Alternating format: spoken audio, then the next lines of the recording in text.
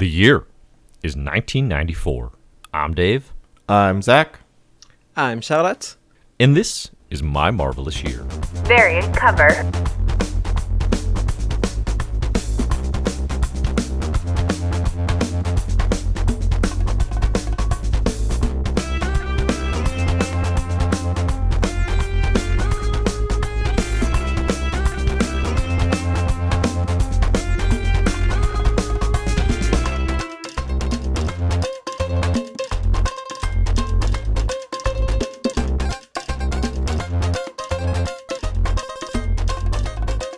Hello, and welcome to My Marvelous Year, the podcast and reading club where we go through the history of Marvel Comics from its origins to today. I'm Dave Busing, founder and editor-in-chief of comicbookherald.com.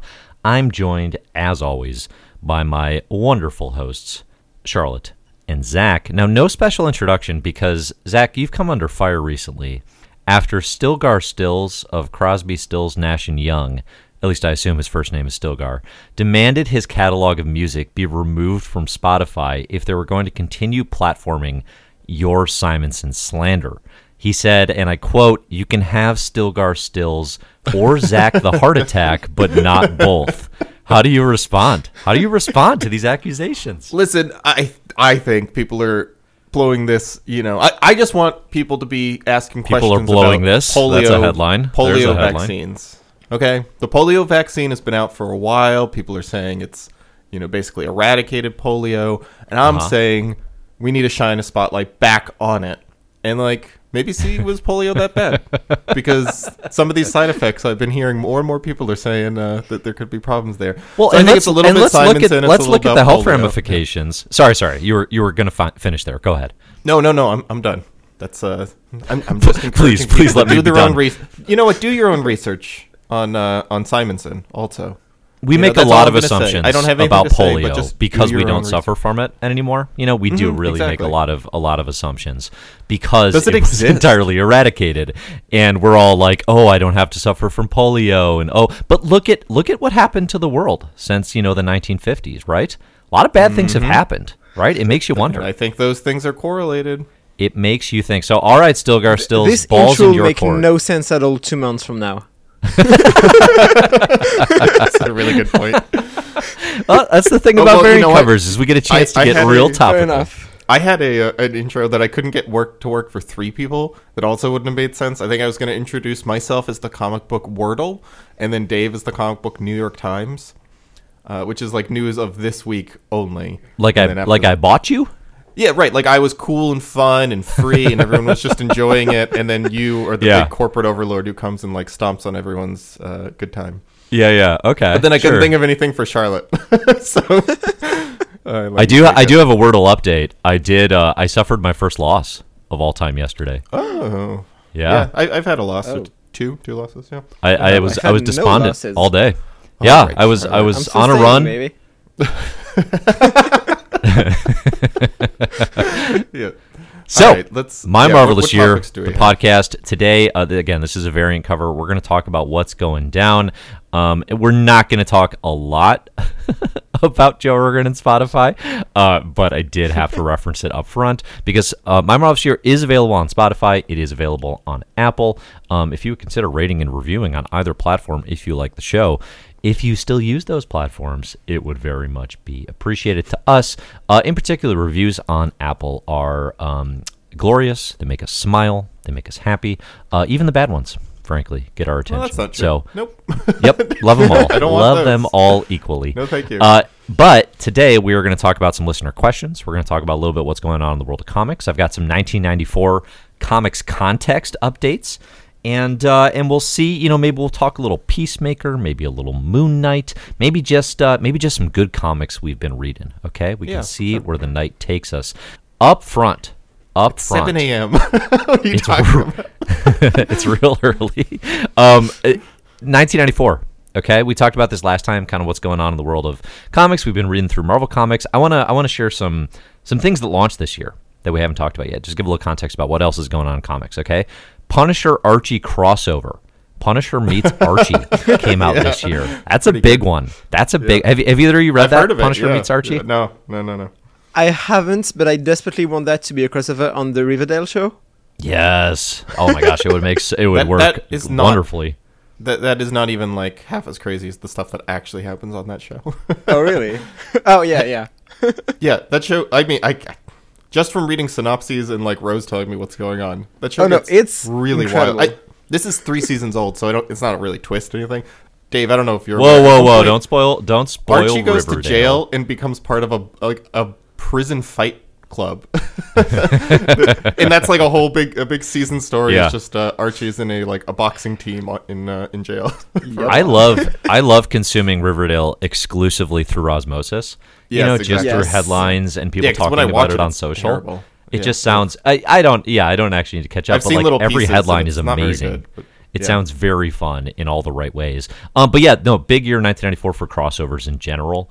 There's like Batman Spawn. It's like clearly a sort of cheat code for sales, which again, we mentioned we're still technically on the very last dregs of the boom of the 90s, before this thing really implodes, kind of going into 1995 and 96. So crossovers are big here. We're not going to read any of them because they tend not to be on Marvel Unlimited. At least the Marvel, Punisher meets Archie, I'm pretty confident is not. No, On any Marvel of those Unlimited, the crossovers, licensing no. gets tricky, I imagine. Yeah. Grant Morrison launches The Invisibles, his probably most well-known They- just solo there. Vertigo run. Have either of you read The Invisibles? No, I haven't, but I've heard about it.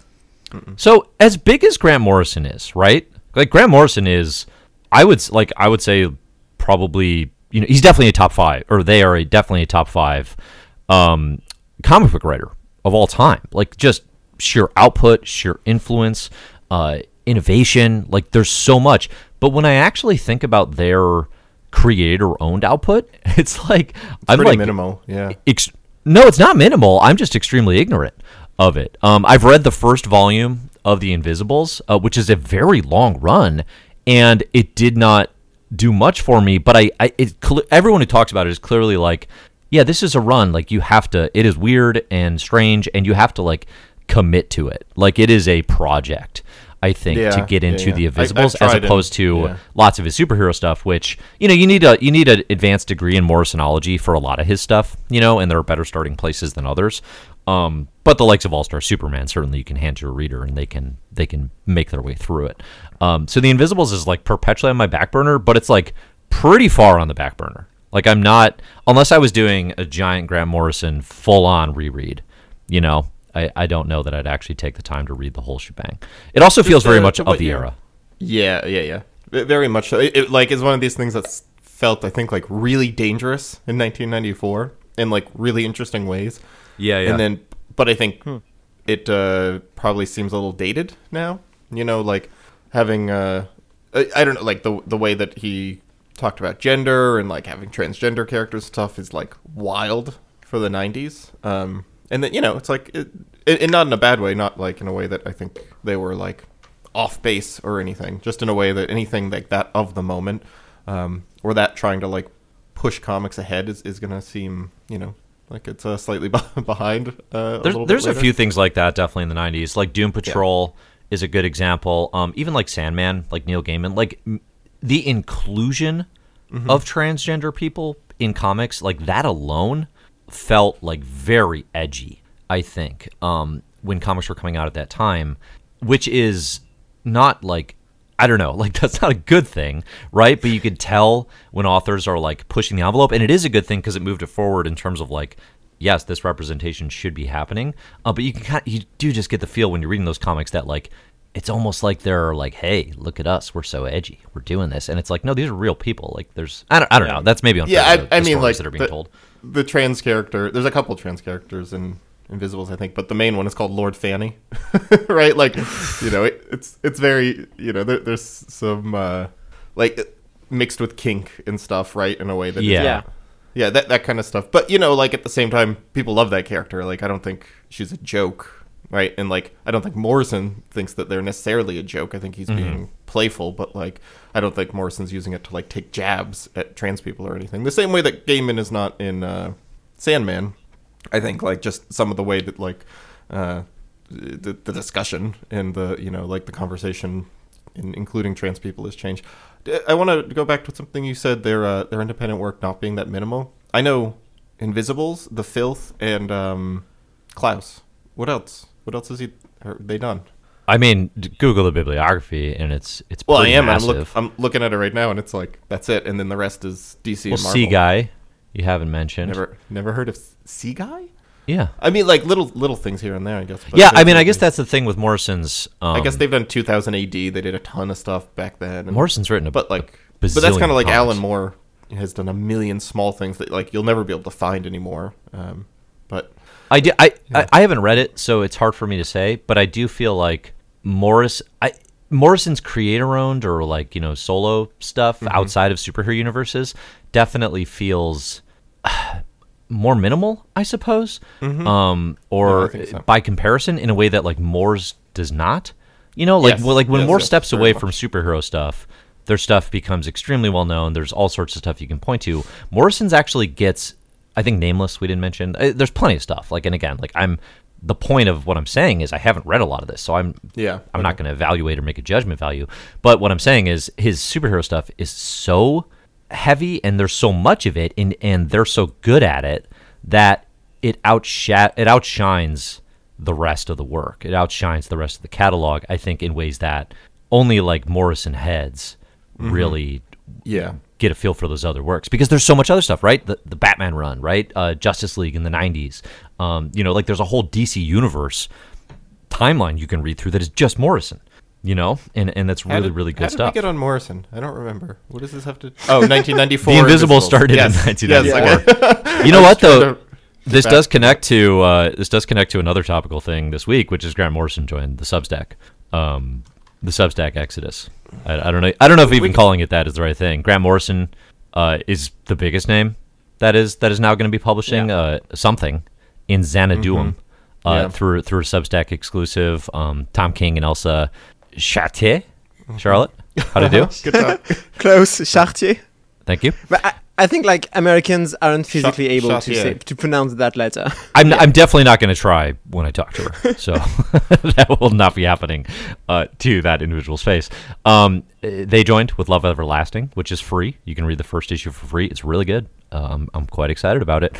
There's some others as well. Kerry Randolph joined. I think Rodney Barnes has been there for a minute, but I saw some stuff from them. Did you say Tom King? Oh, you did, because Elsa. I said Tom King with Elsa. Yeah. I've got a guide to Substack Comics going up on CBH actually tomorrow, because just to kind of keep a handle on like, okay, who's actually here, what can you actually read, also talk about with what are the issues with the platform that a lot of folks have in regards to the anti-transgender voices it's been supporting.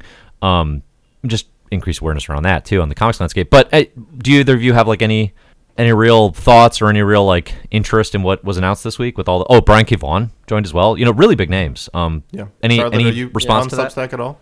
I mean, no, I'm not on Substack. I'm like following from afar what's going on, but like, yeah, it's still basically the same opinion I had last time we discussed it, which is good for them, but also let's talk about the real problems there are on the platform. It's interesting how like the huge names of comics they're getting, like Grant Morrison, Brian K. Vaughan. That's impressive. Like, so I mean, I understand also that there are perks with Substack for creators that you don't have with Marvel, DC, and even like Image and other publishers. But yeah, it's fascinating to see. My I'm still I'm signing up for these people. I'm no longer giving money to any of the new people who come on, because I've realized... Did you cancel all your paid subscriptions? I paid an annual thing for that, so I still have James Tynan and Saladin Ahmed and because you went in with both feet. Hickman. At All the three of launch. those. Yeah. I paid for. And then I'm following like N.D. Stevenson and I think I paid for N.D. Stevenson as well. And then what's her name? Sophia Campbell. But no, none of the new people. Like, I'm following whatever they do for free. And I use Substack for other stuff now. Like, I have been using it now for like film criticism and some like politics stuff. But the comics thing, it's just still got the same problem where I'm like, okay, you know what? Let me jump into what James Tynan's been writing. all right, well, I need to go find issue number 1. Let me scroll through all these blog posts. Yeah, okay? right. And then down at the bottom is the PDF attached. Like, there's no easy way to, oh, let me start reading this new series. Let me see at a glance what comics they've actually put out. Nope, there's no function to do that. It's easily the biggest problem, right? Like, there's no two ways around it. Like, me just being able to not being able to pull up the comics and be like, to look at a list of them and just be like, all right, let me just read through these and, have a web reader or anything. It seems like they've done no efforts to actually transform their platform into a potentially comics platform. Like, it's still the same journalism-oriented thing. So, yeah, it doesn't work for comics, I think. They're using, a Panels app, right? They're doing, a Panels integration, but... It's an iOS exclusive app, first of all, which is very 2011. Love that as an Android user. Yep. Let's bring that back. It is fascinating how, first off, how much money they have. Yeah.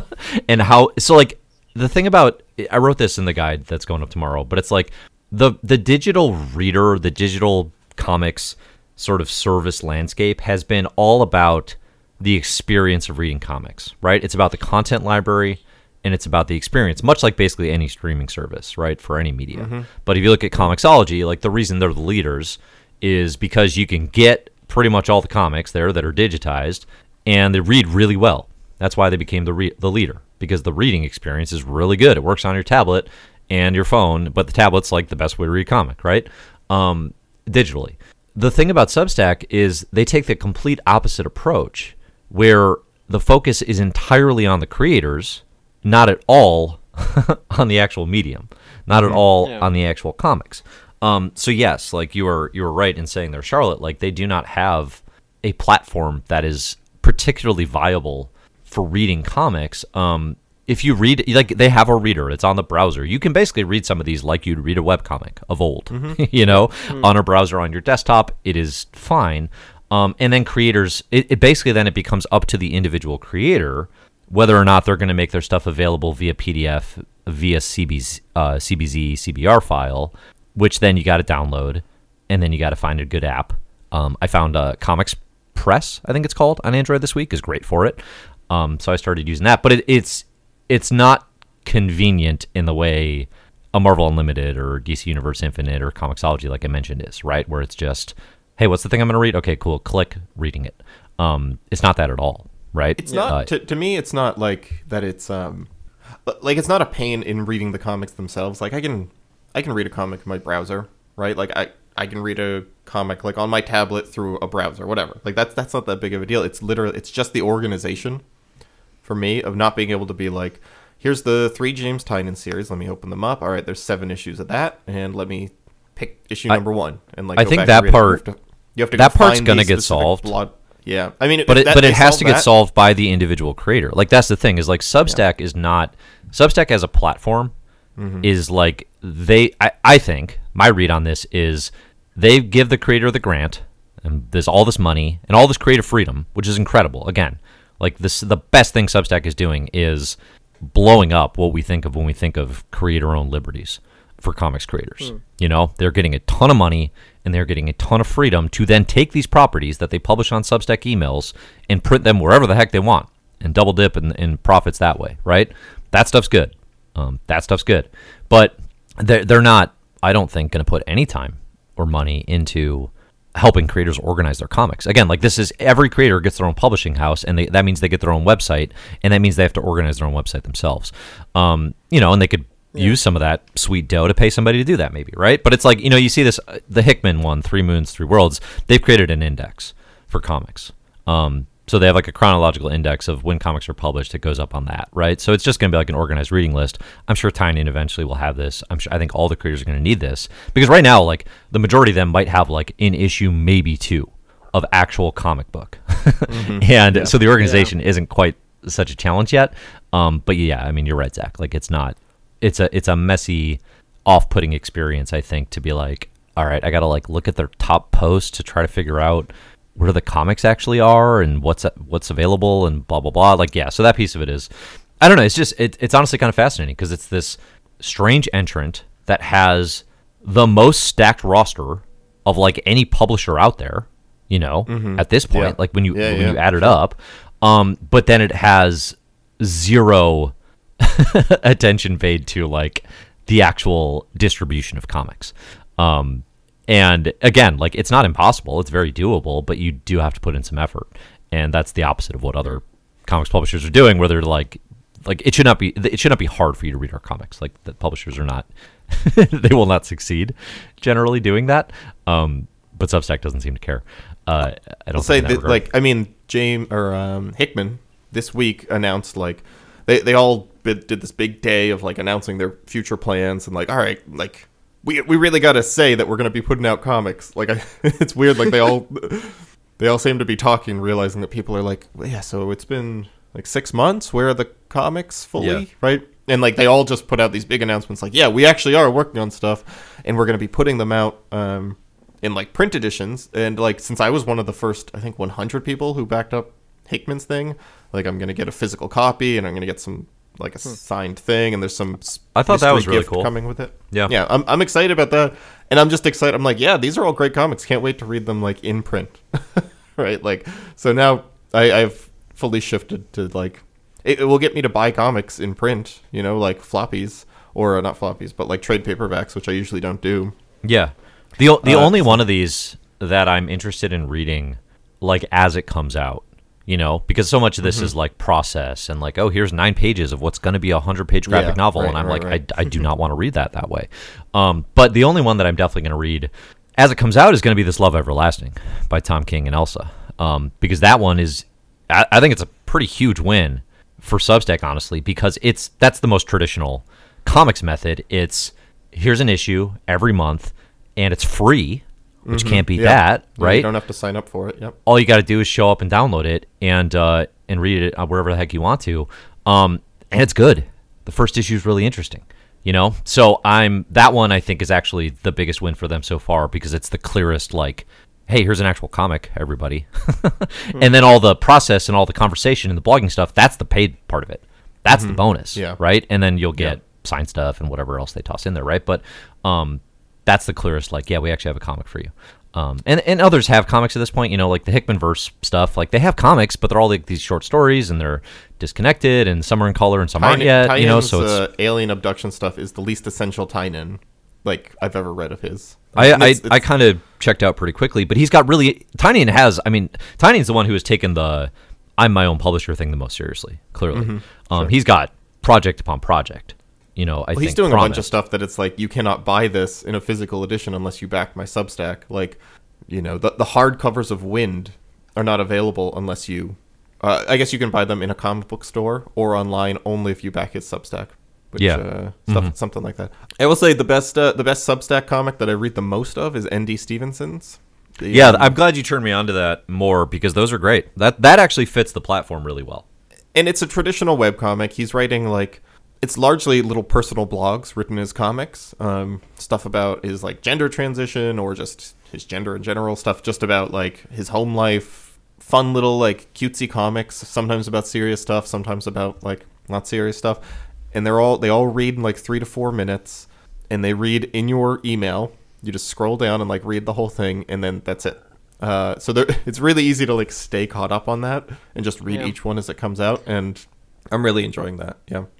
So that was something I was going to ask is Andy Stevenson the only one who's doing comics in a non-traditional page-per-page format? Because from what you're saying, everyone else is doing comics like they would do for Image or anyone else, which is like a 9-panel or whatever panel grid, and it's page by page and can be published easily by print.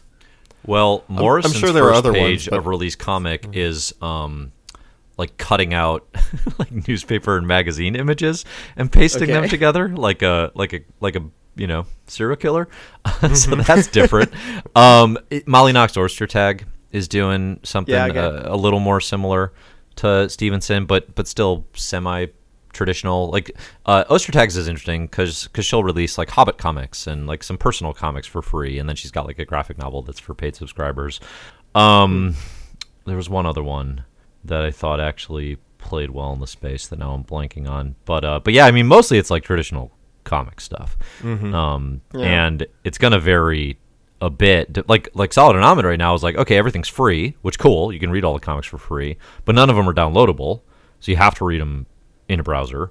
So it's just it's kind of a Wild West. It's again like it's totally up to what each individual creator. There are comics channels on there that are popular that are from creators that I know nothing about, who are not a part of the traditional mainstream comic scene, who seem to do more of the personal N.D. Stevenson style memoirish. I think like Kate Beaton as someone in this vein. She's not on there in particular, but there are others like that who are doing that thing, who seem to have some success. So yes, there's other players. I don't know. It's interesting. It's going to continue to be interesting. I mean, these are a huge roster that they brought in. I am curious how long it'll last. If this will really, it's not going to, it shifts the landscape slightly. I don't think it really changes comics, honestly. No, I don't think so either. I mean, because I think still a big, I think the eyes on their comics and the sales for their comics.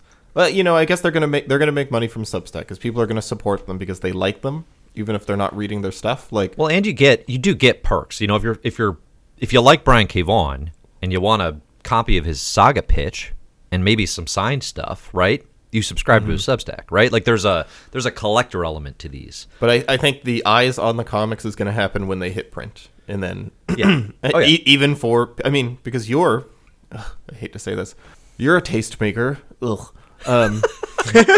You're an influential voice in what people read. You're like best of lists, right? Talk to me, baby. Even for you, like I think like these comics are not going to fully hit your eyes until you have a trade paperback in front of you, right? So like year-end lists and word-of-mouth buzz.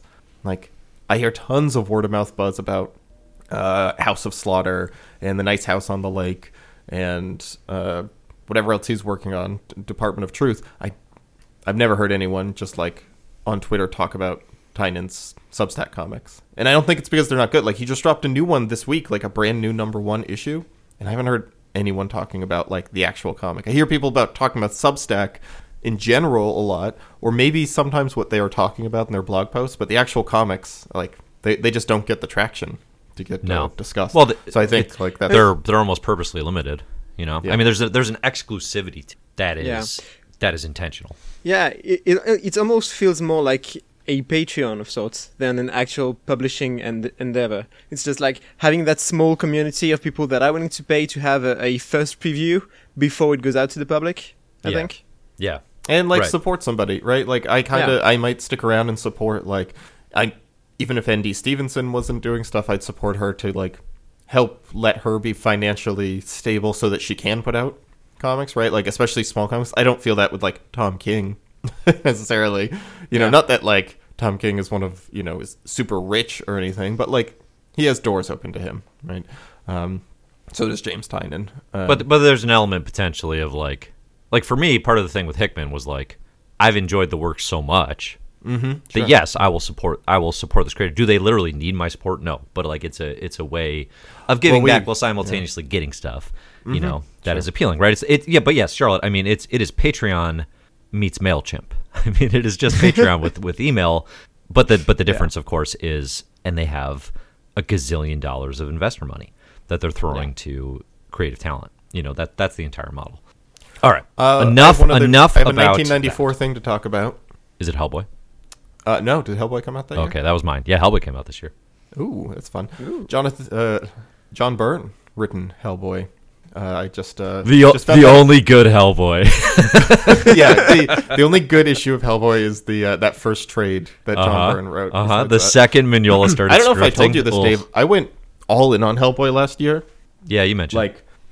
I bought something like 15, 18 like omnibuses of Hellboy, all the BPRDs, the like Witch Slayer, Witchfinder. You went all in. Yeah, Abe Sapiens like omnibuses, stuff like that. I'm short like 6 omnis, and then I basically have the entire collection. So have you read all of this?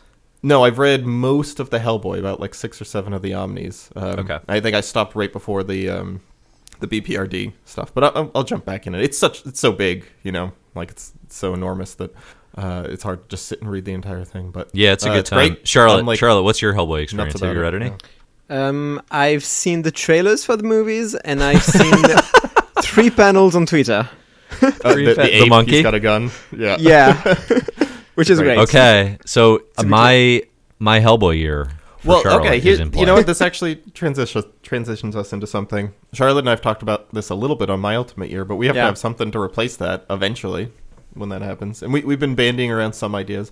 There is a Hellboy Book Club podcast out there, but they might be done or very close to done. So I don't know if we'd be like, chomping on their dinner. Chomping on their dinner. Is that a No, that's common saying. Common saying. I'm right there with you. Eating their lunch. There we go. I like chomping on their dinner better. Yeah, I That's do more too. invasive. It's less like a bully, less like a schoolyard bully. Yeah, more like a creep. We talked about that. We mentioned Sandman, which would finally get me to finish it. And then there's an entire universe of Sandman comics. That would be like a good long-term This project. is true. Lucifer, Books of Magic, Yeah. the Dreaming, the new Sandman stuff. You could even branch out into Constantine, Swamp Thing, right? Like there's kind of an extended Sandman universe stuff to talk about there. My Morpheus here? That's a good one. Comic Book Couple Counseling is doing on their Patreon the Sandman main series, one issue at a time, just to shout them out. If we do that, that is. I feel like acknowledgement that we've been whatever we're copying going to them. do, at least one podcast out there is doing it too. Well, I mean that's even true of My Marvelous Year because there's that one podcast that you also say that does like the it's My Marvelous surprising. Year list. I don't know if they're still going. I think they kind of are. I can't remember what they're called. Here's the thing about podcasts and reading clubs and any comic book endeavor. It's hard to keep going. Okay, it's a lot of hard work, and there's a lot of players out there. Mm-hmm. But here's the thing: as a guy who's been grinding for a decade, I I wake up. going to say like as a man, As a man, I deserve my spot in the podcasting realm. There's no place for me. No, as a man who's been grinding for a decade, I'll see you in 2 years. Let's see if you're still going in 2 years. Okay. That's a very good point. They We just had come 3 years and they for My go, Marvelous Year, baby. by the way. But I stay. I am a lunatic who is committed to grinding in a very niche service for minimal gain, and I will always be here for you. All right. That's Well, what I'm anyway, saying. if people listening to this have suggestions for stuff they might want to see as a monthly show or side show that we put out early on Patreon to replace My Ultimate Year, let me know in the Slack. Come chat with me. It does have to start with an M though, because I like the alliteration of My Marvelous Year. Yeah, I mean, my Mignola year is right there, but That's do good. I want to? That's Do good. I want to? I mean, Mignola is a tricky. You know, thing, that's so I better don't wanna than jump into that. that's better than Hellboy too, because the Mignola verse is bigger. Huge. I mean, I just got to Lobster interview Johnson and- Warwick yeah. Kettle Johnson, this Falcon Spear and Mr. Higgins Comes Home stuff. It's so good, Oh, so yeah. good. I mean, love he it. doesn't miss. I read the Amazing Wild. Screw on Head finally. Like, oh man, Mignola is all timer. I know, it's nuts. Okay, so no, the thing I want to talk about in 1994, is the death of Jack Kirby. Yes, He died in February I 1994 didn't at know that. 76. Yeah, kind of end of a big era. Yeah. Let's see. 2 days from recording here, it will be the 28-year anniversary of Jack Kirby's death. Yeah, Yeah. it is a big moment. R.I.P. to the King, of course. I do still think there's a tendency once you get deep into Marvel Comics to go from Jack Kirby's underrated all the way back to Jack Kirby's overrated. And I think eventually, again, like when I've been looking at this for a long time, I walk that back now to like, yeah, Jack Kirby deserves more credit than he'll ever get. There is no possible overstating the contributions or how good they are, etc., to the point of Jack Kirby getting enough credit. That will never happen. So, all hail the King. Yeah. He just don't treat his Black Panther. That's it. That's all. Yeah, you just don't need to. did you know like of the stuff he was releasing with Topps Comics in 1993?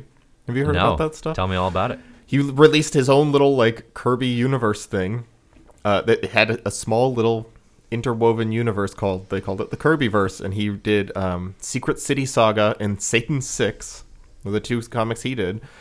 And then like there's a bunch of other Jack Kirby's Teen Agents with Kurt Busiek was writing it. Jack Kirby's Silver Stars with Busiek and Terry Austin inking. And then let's see what else was here. Victory was Kurt Busiek was on a lot of these, and then I know Don Victory, Heck, 'cause that got relaunched, I Keith Giffen, think. Jerry Conway, like it had some big names on these. I don't think any of them went very long, but it's kind of interesting. Just like this small little thing like 6 months, 8 months before he died. He was working on this little universe of comics. I'll say I'm reading a lot of his Fourth World saga right now for my DC universe, trying to read through that. Have you done like the Fourth World read through, Dave? I have. Charlotte, how about you? I haven't. I know basically next to nothing about Fourth World. Yeah, that's why I didn't ask. Have you seen Zack Snyder's Justice League? Yeah, I haven't. Oh yeah, I mean, no. You know what? you don't need to read Kirby's Fourth World if you've seen Zack Snyder's Justice League, because it's like the same thing, more or less. No, it's really. I like Kirby's Fourth World a lot. It's probably my I'm landing favorite superhero thing outside of like the obvious Marvel launch stuff.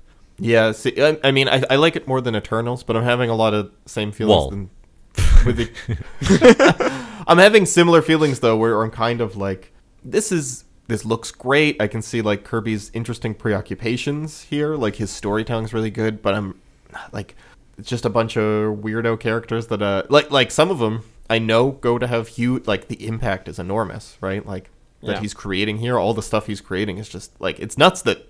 You're talking about Light Ray? Yeah, right. And all those like weirdos who show up, and I mean, like that first issue, the Forever that people, Jimmy obviously. Olsen thing with a bunch of like motorcycle punks, like interstellar motorcycle punks. I'd say Don Rickles' evil twin is probably the most lasting legacy.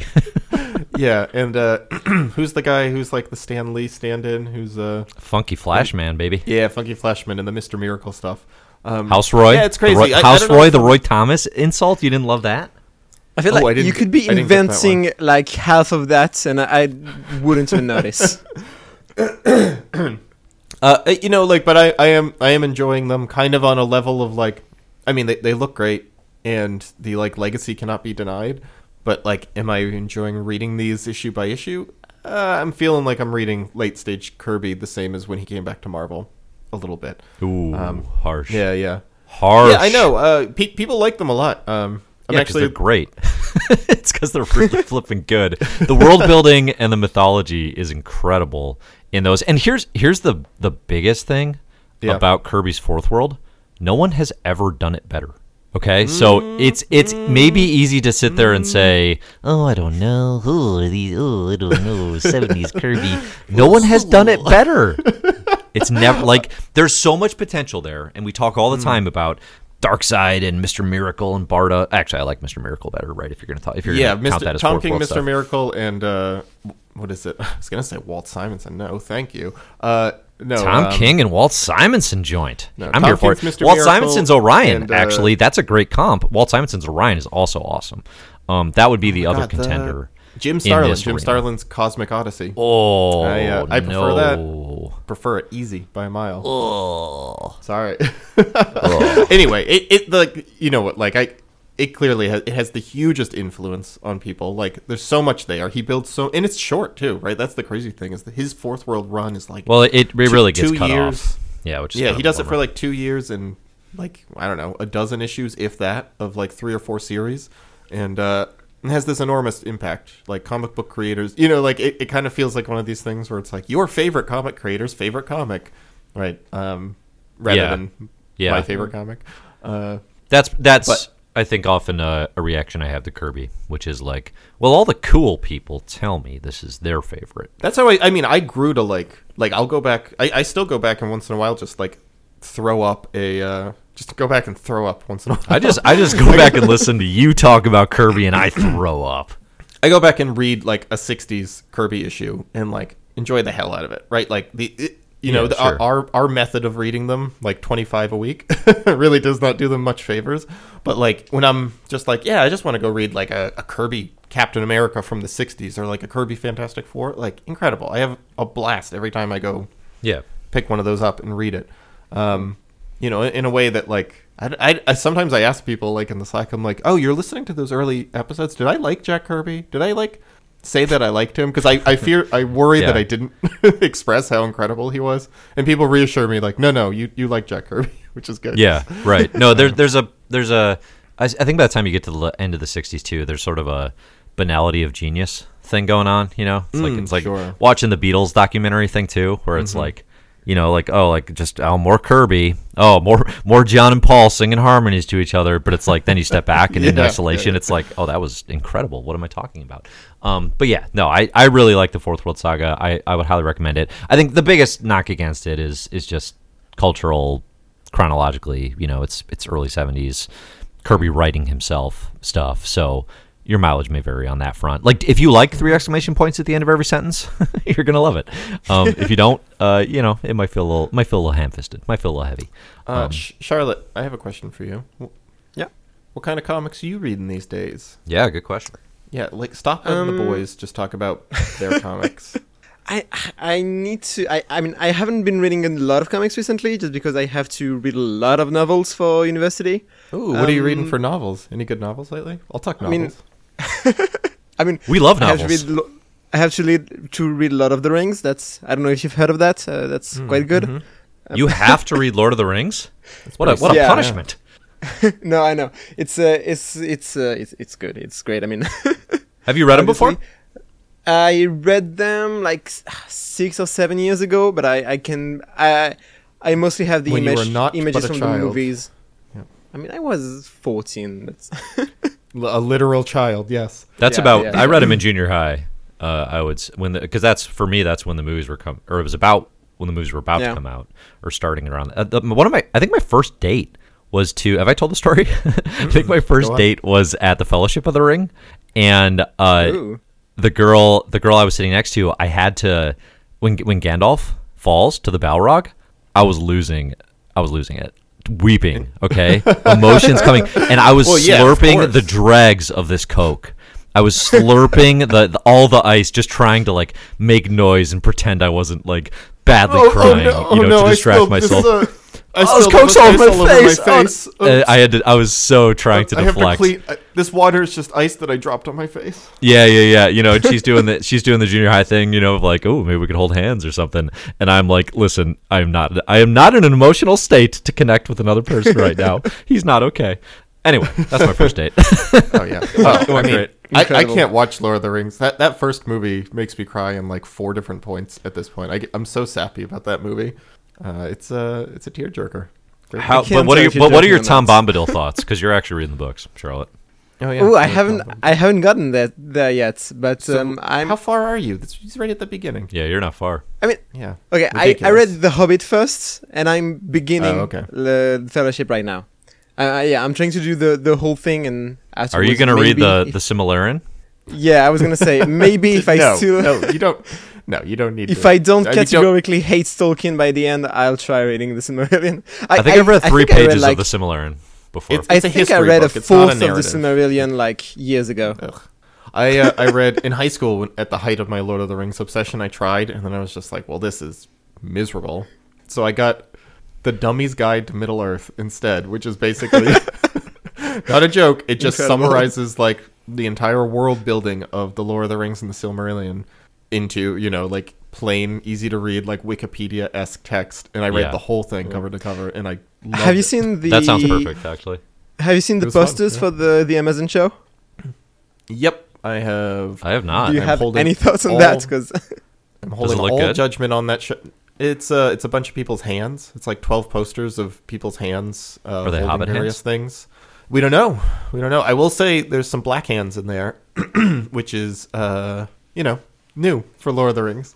So that's the only thing that I know. Yeah, it's sad that it's news, but it is. Yeah, well, I mean, I guess. Are there any people of color in those stories or movies? I think like in the third one, there's pirates or something. It's some of the humans that Sauron enlists in his army are, like from a faraway land, and they are dark-skinned, which is some of that like imperialism kind of sneaking in. But no, I have no I'm not getting excited about the Lord of the Rings show whatsoever, because Amazon doesn't have. I don't know. Amazon. People are going to yell at me for this, but The Expanse is pretty mediocre looking, and Wheel of Time. I enjoyed the first episode of The Expanse, so I will stand in for everyone here and say, how dare you? It's pretty like it doesn't look nice though. I've like watched a little bit. It's not like a particularly pretty or well shot show. And like Lord of the Rings is like a decent show that looks mundane, like Wheel of Time. Wheel of Time just came out, and I watched a bit of that when Rose was watching it, and I'm just like, I can't believe how boring this is shot. Like, the way that it's shot is so dull and so, like, thoughtless. You're such a little Scorsese. I love it. I don't know, man. I mean, that's why TV sucks, because people are just like, yeah, let's just put a script on screen and shoot it, and, don't put any attention. Took down TV as a whole. Yes, don't need it. Done with TV. No more. Yeah. Charlotte, how are you feeling about the show? Are you excited about Lord of the Rings on Amazon? I'm curious about it. I mean, just like I wasn't excited at all when it was first announced. Weirdly, yeah, the posters kind of did it for me. I'm like, the costumes look great, and I'm semi excited. I'm not getting my hopes too up. I'm curious. It's kind of something I feel with most novels, and especially fantasy novels, which is I'd rather have an animated thing that would have more of its own style than a live action show. That's interesting. But yeah, I'm curious about it. But yeah, I'm way. Every time I see people doing their own version, like in art, in like something that would be animated, like when I see people do that on Twitter, and it's being so different from the traditional version that has been canonized by the movies, I always think that's way more interesting than just doing a show that will probably look like the movies but slightly worse. Yeah. Oh yeah, I mean they're definitely going to try to like emulate this. They're shooting it in New Zealand. Yeah. I mean, like, I would be more interested in general. like the world of Lord of the Rings. Well, that's like, hey, that's we're what not... this is, Dave. This is not. This is all like way prequels, like thousands of years before. Oh, okay, I'm interested. It's not. No, this is none of the characters. None of the same characters. This is not adapting the book Lord of the Rings. It's mostly new stuff. I think it's like extrapolating on stuff from the Silmarillion and turning it into. Well, that's my favorite. I'm interested then. I'm curious. Yeah, I'll see what it is. I'm interested in like that sounds fun and interesting. I just don't really trust them to like. I looked up the showrunners and like these are not people with a huge pedigree of like making incredible television. Neither was Steven Spielberg with Jaws. Know what I'm saying? Know what I'm saying? Yeah. Yep. Okay. We should answer these questions that people left in the Slack. Yeah. Super Bowl picks. Super Bowl weekend next weekend. Justin wants to know who you got, Rams or I thought the Super Bowl Bungles. was like 2 weeks ago. Charlotte, let's start with you. We got the Los Angeles Rams versus the Cincinnati Bengals. Who's going to win, and what's the score going to be? Hit me. I think the Kangaroos of New York are going to take the ball in the second half. I am very excited for getting to see the Chicago Bulls. Is that a real thing? Yeah. Chicago. I think that's a real thing. The Chicago Bulls. Love how you said that. Yep. Yeah. Play with the ball. Is there a ball in? They play with the ball. What's Absolutely. the Super Bowl? What's the Super Bowl? The Bulls are basketball. What are you? Bulls are basketball. I'm sorry. This is all fun and games, but you don't know that football has a ball involved? I mean, I honestly didn't know that Super Bowl was about American football. Okay, but wait. Okay, even if you don't know it's football, like, what do you think it would be that doesn't have a ball involved? Like, what kind of sport do you the think Super we're talking Bowl is like a Boxing. bowl, like BOWL, isn't it? Olympics. like a bowl? Oh, like a dance? Like a big ball? No, like a how do you Hellfire spell Gala? bowl in Super Bowl? BOWL. You had it right. Oh yeah. No, it's not Super But Ball. You're thinking like of Super a plate. Monkey Ball. That's not a ball is a plate, not like a basketball or a football, right? Yeah, no, the teams just gather to eat, and whoever can eat the most hot dogs wins the Super Bowl. It's actually a cooking contest. That's why we like it so much. Actually, I have no idea why the word bowl is in there.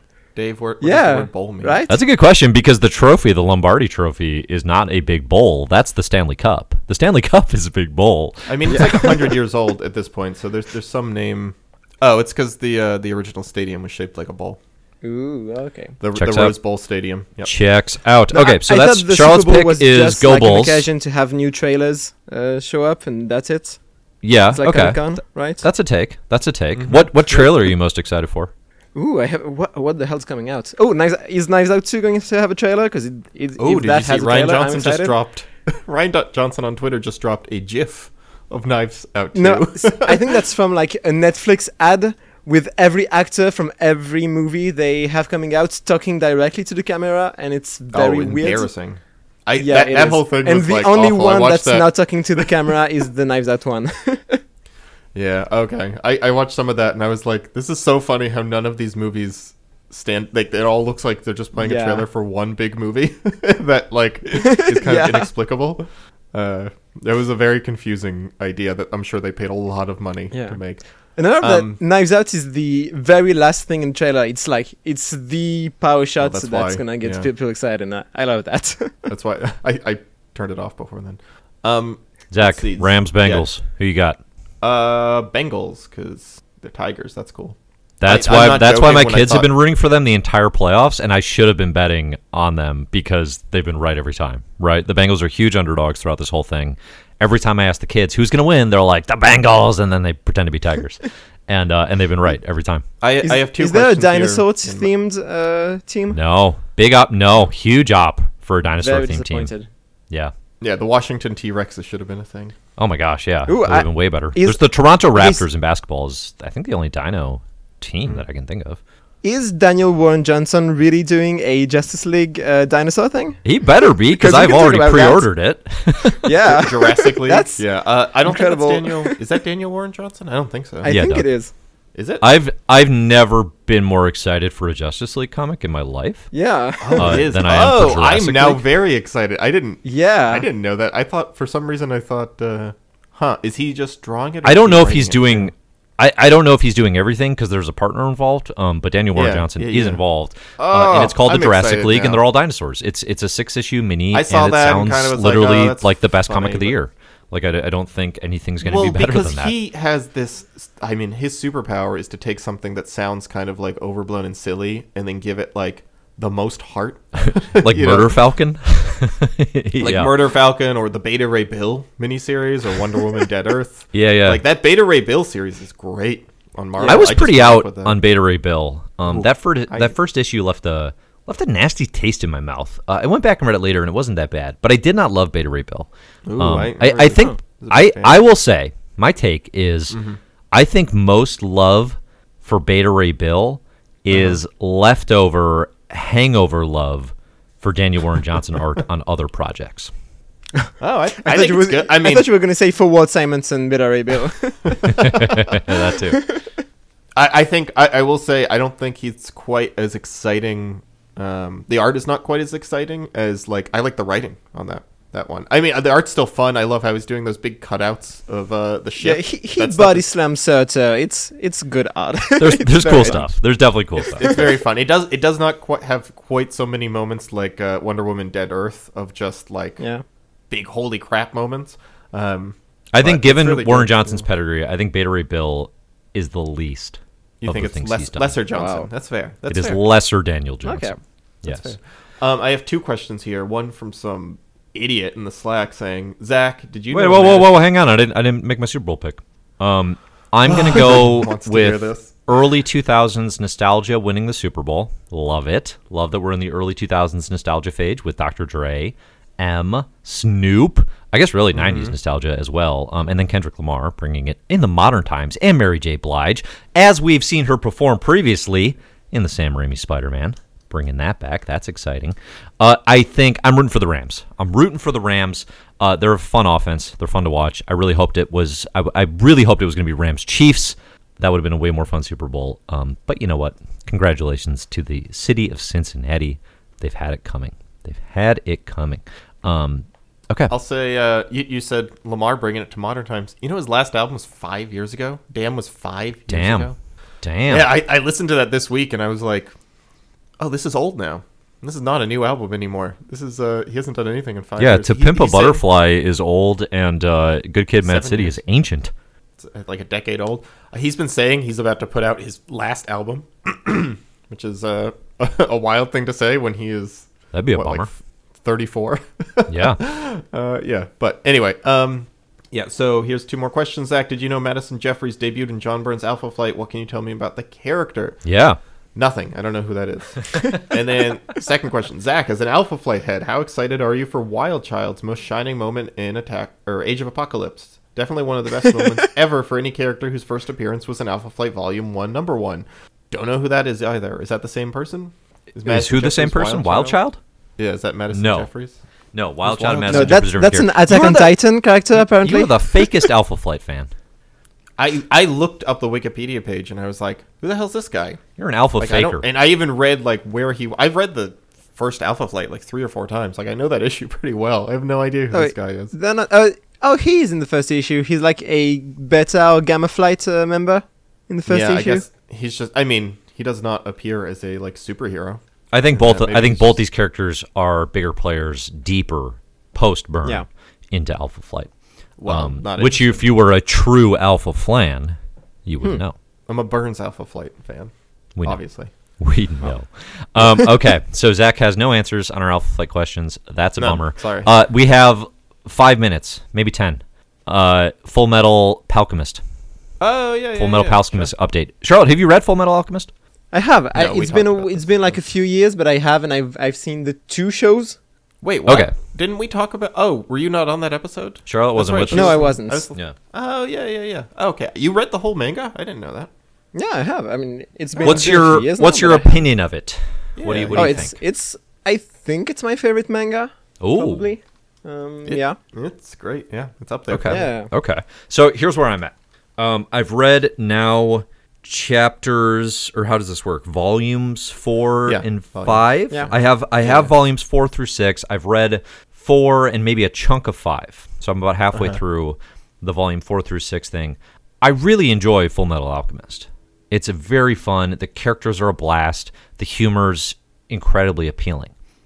I'm not hooked enough, plot-wise, I guess, that I want to read like 10 volumes of this.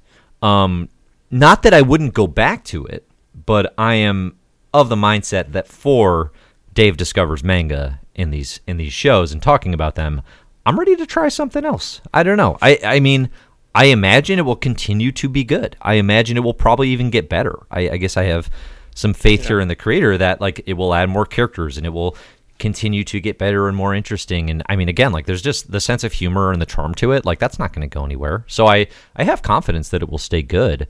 But I'm not head over heels in love, and I'm ready to try something new. I mean, it's interesting with like this manga because of the long form nature of it, right? This came over a decade. It is a little bit like saying, like, here's 140 issues of a long running comic series. Do you want to read them all? Yeah, and it's like it doesn't really matter how good it is. Like at some point, you're going to be like, I'm getting a little itchy. I'm getting a little squirmy for something new, and like I might want to take a break. I mean, I kind of get what you're saying, even though like I bought the entire box set of it and read them all like over the course of 2 weeks or something. But it might just be an attention span thing on my end. I mean, my attention. I mean, span I have that with is One pretty Piece. short. I adore One Piece, but it's over 100 volumes now, and like it doesn't matter how much I'm enjoying it. At some point, I'm always just kind of like, okay, you know what? I'll come back to this. I'll take a break and I'll come back because you know, you're really meant to read it one like 19-page chapter at a time every week. Sure. Right? Like, and trying to just binge it's tough. Like, you get a little, and you know, like, it gets repetitive sometimes, right? I don't know if Full Metal Alchemist does. One Piece certainly does. Especially if you try to read it, like, all in one thing. The thing that I was thumbing through, I mean, I think her storytelling is, like, it feels so carefully plotted and planned out. Right, like she seems like she's someone who took so much care because like, and you haven't quite seen it, Dave, I guess, because you haven't gotten that far. But like, it feels like one perfect little tight package, like this little machine that's all so carefully put together. Because by the end of it, like everything just snaps into place, and you know everything points at one another, and I think everything resolves really satisfyingly. Sure. And then the other thing that she does really well, that I think manga does in general, and to pull in some Scott McCloud comic theory, is she balances the iconic representation versus the realistic representation. Ooh, yeah. So well, because like using iconic representation of like a character who has no facial or bodily features. They're just a small little ghost with a little ghost face to represent that they're like mortified or embarrassed or angry, right? Like all the times where someone calls Edward short and he just turns into a very short, tiny little cartoon version of himself with to, like, fumes. Yeah, absolutely. Right, steaming around. right, like that balance and being able to do that without losing your grounding in the other times hyper realistic mode that she works in with the action scenes or like the serious character moments, being able to bounce back and forth. It's interesting. I think that's something that actually bounces people off of manga and anime sometimes, is that like rapid tonal switch. But I think she does it better than a lot of people. Mm-hmm. Dave, do the volumes that you have the little goofy comics at the end? Yeah, those I don't love. I actually those actually lose me. Which it might just be a pacing, and I think part of it is when I'm actually, it's not like I don't like the story. I like it a lot, and it's kind of like it feels like this extra thing that isn't super additive. Where I'm like, it kind of feels like, I have to read these now. I kind of just want to continue the story. But there are moments. I don't know. I guess I feel like the humor is better integrated when it's a part of the narrative versus those short, real goofy stories. I don't really begrudge them being there, but they haven't won me over. They're just, yeah. I love those. I've been buying the new hardcover editions of Full Metal Alchemist, and they take them out of those, which drives me nuts. But you can buy them all in one volume. Oh. So I did that because but it stinks because I do like reading them just as a little like thing, one after each. Yeah, volume. I feel like they'd read better. Like I know, sitting down to read the throughout whole the volumes rather than. I certainly wouldn't want a whole book of them by themselves. I know, yeah. it's a compromise because like it's so wild that they took all these out of the new editions because they're so much fun. I love how she like inserts herself into it as this cow woman. It's very funny and like self-effacing. Yeah, I have been impressed as well. Talked about it being very funny, which it is, but it's also like Arakawa here does really smart emotional turns. Yeah. With a lot and like every character that it's introduced is awesome. Like every character that gets introduced quickly becomes one of my favorite characters. Like so, volume 4 introduces this character who's like I don't even remember their name, but it's like a colonel, it's like a military person, but he's just the biggest wife guy and the biggest dad. Oh yeah. Oh, he's great. Yeah. And he's so funny. And I was like, kid and his wife. He can't stop talking about them. He can't stop bragging about them. And at first it's like, okay, this is one note, but then like she just takes it so far and commits so thoroughly, and he's so positive about his wife and kid, and it's just so genuine that I was like, I love this guy. And then there's incredible. There's big emotional moments with that, and it's effective. It's good. So yeah, I'm absolutely gonna finish reading this. This volume. I think I'll want to come back to it eventually, but for the moment, I want to hear what's next. What are you recommending next? Zach, you mentioned Death Note last time. Do you want something sillier or serious? More serious. I think I want serious, actually, because Pluto is very serious, and that I was like, well, this is the best. So as much as I actually do enjoy the humor, I actually think something more serious might keep me. Yeah. I think Death Note is your next step. Death Note's good, and it's not serious in that it will like engage really with philosophical ideas or anything. It's not like about too much, but it is a really engaging like drama thriller, right? Like it's it's a real page turner of a like cat and mouse game kind of thing going on. Okay, so next variant, we're gonna start Dave Note, and I'm gonna start. That's pretty good. Yeah. All right. That sounds good. That sounds good. Okay. I have one more thing just quickly to bring up. Dave, have you heard about this comic publisher called Aftershocks Comics? I'm familiar. Yes. Well, because the reason I ask is I wrote Aftershock Comics reading order, and nothing came up. So I was like, well, Dave must not have heard of them. CBR has one, but CBR has an after. They have recommended Aftershock. They have comics, 10 Aftershock comics you should be reading. Yeah. Sure. Mm-hmm. Yeah, I'm trying to think what the best. I don't know if I've had an Aftershock book like on a best of yet. Dark Ark is the one that got recommended to me that I started reading last night. Is that the Noah's Ark one? Yeah, it's what if there was a second Noah's Ark full of like horrifying unnatural creatures. It's Cullen Bunn, right? Yep. Yeah. Okay. It's pretty good. First issue, very fun premise. Like art's really nice, and I'm interested. And this is a publisher I don't really know, and they have this huge like collection of comics. So you know what? I take that back because Stephanie Phillips has written some stuff for them. I think Nuclear Cullen Family, Bunn, Garth Ennis, Marguerite Bennett have all done stuff for them. So they're connected. Steve Orlando for sure. They're a player. They're like I would say, and this is I don't know defamatory, but they're like Vault Light at this point, right? Like they're not as big or consistent as Vault has gotten, but they're in that sphere of. But Vault has only indie really stuff. popped off in like the last 2 years. You know, I think like Vault has only like become like, oh, Vault's putting this out. Let me pay attention. I think very recently. Yeah, I mean they're So, pretty new, so they it's a got time. pretty. Yeah. I mean they probably, I don't know when they launched. 2017, 2018, I would guess. Anyway, if the idea of 2016. Noah's Ark but full of like manticores and what is it, like a Medusa and harpies and stuff sounds interesting, that is rowing like in parallel to Noah's Ark, and the creatures are constantly like, please let me just go eat the rest of them. If that sounds interesting to you, it was fun. First Okay, so Zach's rec is Dark Ark. Charlotte, your rec was the works of J.R.R. Tolkien, the complete works. And my recommendation today is going to be... You said that, and I was like, she has not talked about Harry Potter this whole episode. What are you talking about? Oh, I thought- how dare I'm not you. even kidding. I immediately was like, is the joke just because J.K. Rowling sucks? But No, completely no. mixed it up. Yep. We weren't even talking HP until you I brought know, it I into the know. conversation, That's as the usual. point. My recommendation right now is... Spotify. They've never been hotter. Spotify. Monstrous. It's got to be Monstrous. There's a lot of things I've read recently, but I'm reading all of Monstrous in preparation so for an good. interview with Marjorie incredible. Liu, and it's so good. It is so good. I got to say, I'm in trouble because it is dense. It is dense world building and fantasy, and I got to read 36 issues in a short period of time, but it is amazing. Sonic Takata.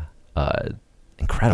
That art's Incredible art. outstanding. I'm excited. The hardcover of the second, I think, issues 19 through 36 is coming out this year, because I've only read the first. I bought the first hardcover, so I've read the first 18. Yeah.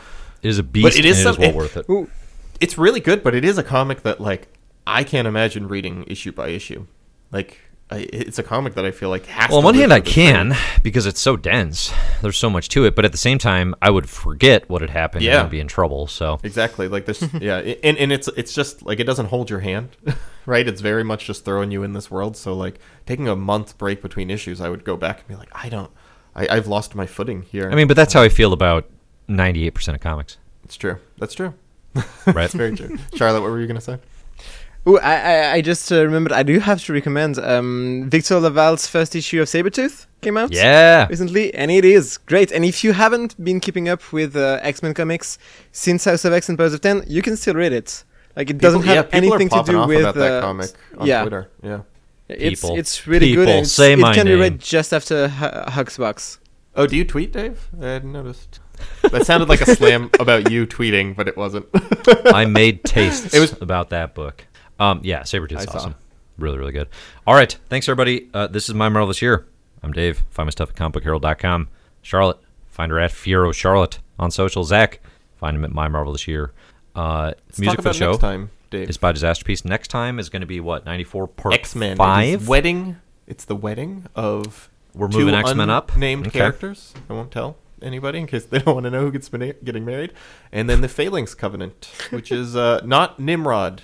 Just to point that out, we recorded that episode, and I was very surprised to find out that this was not Nimrod. Phalanx is a different person. Phalanx So, is different than Nimrod. Don't That be is true. disappointed like I was. Yeah, that's part 5, and then part 6 is going to be you two talking about some Jim Starlin-y cosmic stuff, right? Yes. Yes. Cosmic Yep, and then Powers we- and Infinity Watch. Yep. Cool buns. Thanks everybody for listening. Again, rate and review on iTunes and Spotify if you are so inclined. Support via patreon.com/mymarvelousyear. Thanks for listening, and we will see you next year. See you next year. year.